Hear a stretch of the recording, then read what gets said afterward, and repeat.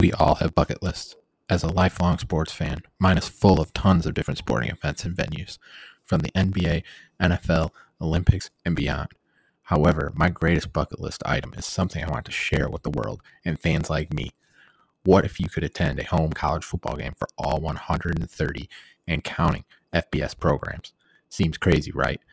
Join me, your host, Bobby Wilson, as I take you along for the ride to see all the FBS venues and more. This is the TNT College Football Podcast. Hello, everyone. Bobby Wilson here from the TNT College Football Podcast. Hope everybody's doing well. Glad to be back on this evening, continuing my breakdown series. I'm going through breaking down all 133 teams in FBS college football, and in this installment, I will continue with the North Carolina State Wolfpack, NC State. We'll just dive right in, going into the stadium. They play at Carter Finley Stadium, which seats 56,919. Really good venue that has stood the test of time for quite some time. The Wolfpack have played here since the mid-'60s, and obviously it's grown over time, but has become one of the tougher places to play. I believe I saw a statistic where they've won 17 of 18 or 17 in a row, something like that, in a row at home. So this it's a tough place to play at home. It's not one that on a national scale that a lot of casual fans think of as being one of those real difficult places to play, but it's turned into an environment that's very hard to win at, and they continue to do well. Now shifting to coach on the rise for the program. Most of the time I focus on a younger coach here. But for this installment, I'm going to go with Robert Anae, the offensive coordinator, inside wide receiver, tight end coach. And I'm going with Coach Anae because of the experience that he has coaching transfer quarterback Brennan Armstrong. He coached him at Virginia. He's coached for quite some time, but we coached him at Virginia, and when he did, Brennan had his biggest season, throwing for almost 4,500 yards and upwards to 30-plus touchdowns that season. It was by far Virginia's best year in quite some time.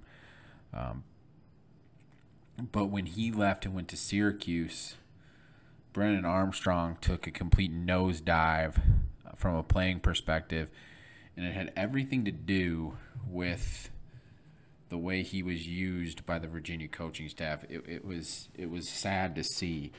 So when I say a coach on the rise, I think this is a coach this year who could lead NC State to a very, very successful season, and that they could be a surprise team in the ACC because of what he brings to the table when it comes to coaching the quarterback that he has right now. Moving forward, we'll see. But right now, this season, I think it just gives them an opportunity to do something pretty darn special, potentially. Now I'll shift to breaking down position by position. Offensively, the quarterback position, I've kind of hinted at this already, but new offensive coordinator Robert Anae is matched up once again with QB Brennan Armstrong, who transfers in from Virginia. Like I said, Virginia's staff last year did a terrible job using Armstrong's abilities last season. I remember watching them. I believe it was against Syracuse, and I just sat there watching, just dumbfounded, because you have this quarterback who have looked like a shell of himself, just because every single ounce of his ability wasn't being used in the correct manner, and they were trying to get him to do things that just didn't fit who he is as a player. And it was truly sad, because he just lost all confidence, and it snowballed badly. He was a 3-year captain at Virginia, so leadership is a strong suit for him. Obviously, he never sulked or pouted or anything. He still went out, was professional, did his job, and did the things the right way. You could just tell that confidence wasn't there. And he has an extremely strong arm. I mean, and he can use his legs tremendously too. In his career, Armstrong has 9,034 passing yards, 58 touchdowns, and 20 rushing touchdowns. That's a heck of a career for any quarterback. But he's got an opportunity to add to that. He could have well over 12,000 yards by the time he graduates. By the time he's done at NC State this year, just an unbelievable career for Brennan Armstrong. But I'm super excited to see him reunited with his former offensive coordinator because of what it led to for him as a player. The running back room has a good deal of experience. Jordan Houston ran for 544 yards last season. Michael Allen gained a good deal of experience last season as well. The interesting thing about this unit, though, is that none of the returners, even those that I haven't listed, none of those returners scored a touchdown last season. So hopefully for NC State's fans' sake, that changes this year, and of course I'm sure it will. It's just an interesting statistic. They only had 3 rushing touchdowns last season, and they all are gone from that department. Looking at the receiving corps, had a nation's best 15 players catch a TD pass last season. Pretty staggering number, honestly.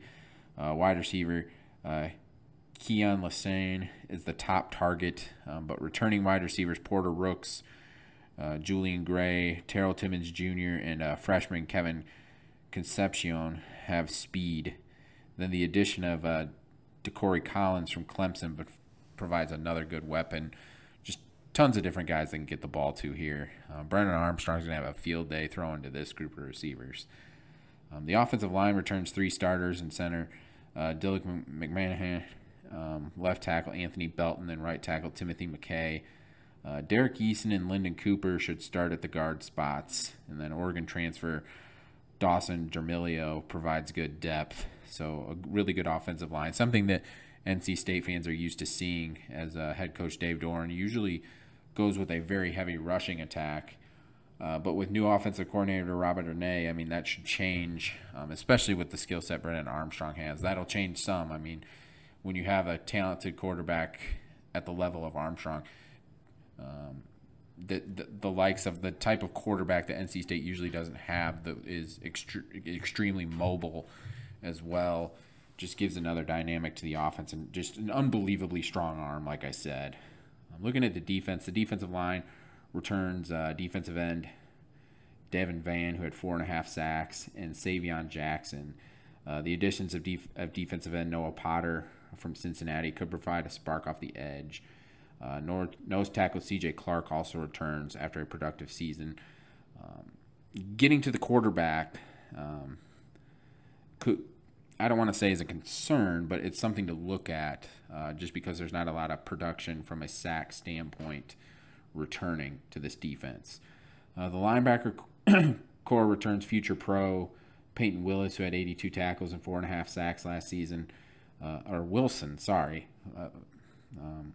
Peyton Wilson.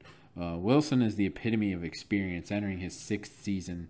And then Devon Beatty and Jalen Scott should man the other starting roles and have plenty of experience themselves. The secondary returns 2 good cornerbacks in Aiden White, who had 4 interceptions, and Shaheem Battle. The nickelback role should be manned by Old Dominion grad transfer Robert Kennedy. And then the safety spots should be held by Devon Boykin and Jakeem Harris. This unit is a bit thin behind those two, though. I mean, at the safety position, those two are pretty solid, but behind them, it's just inexperienced. Looking at special teams, the Wolfpack must replace 2022 Lou Groza Award winner Christopher Dunn. Braden Navarson transfers in from Western Kentucky, where he was very solid last year. And then punter Caden Noonkester returns after claiming the job down the stretch last season. I don't see special teams being too much of a concern for the Wolfpack. Then final analysis is my opinion, and then I'll give you their 2023 schedule.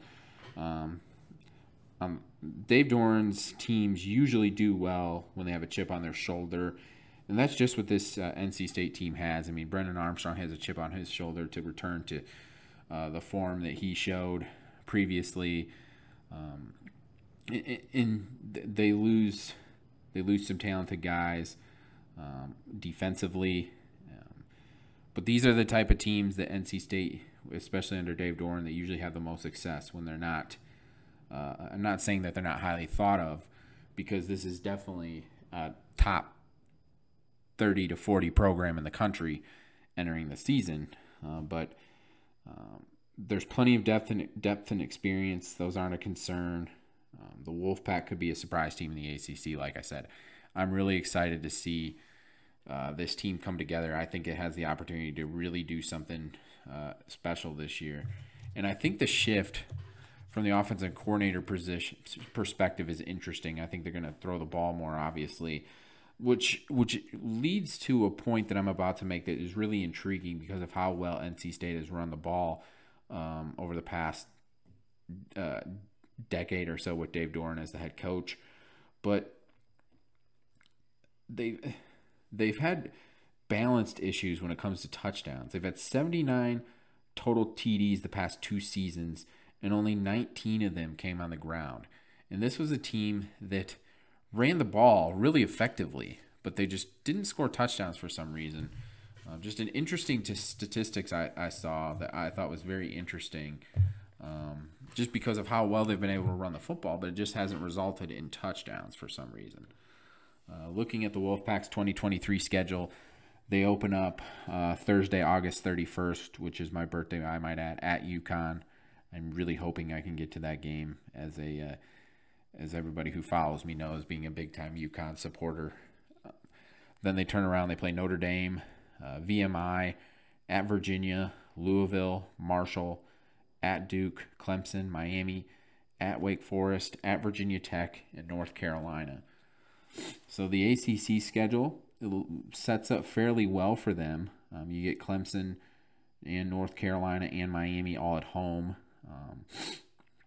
The non-conference schedule at UConn, Notre Dame, VMI, and Marshall sets up fairly well. I mean, you get Notre Dame at home, so their toughest games on their schedule are at home. I mean, UConn is much improved from the past handful of years.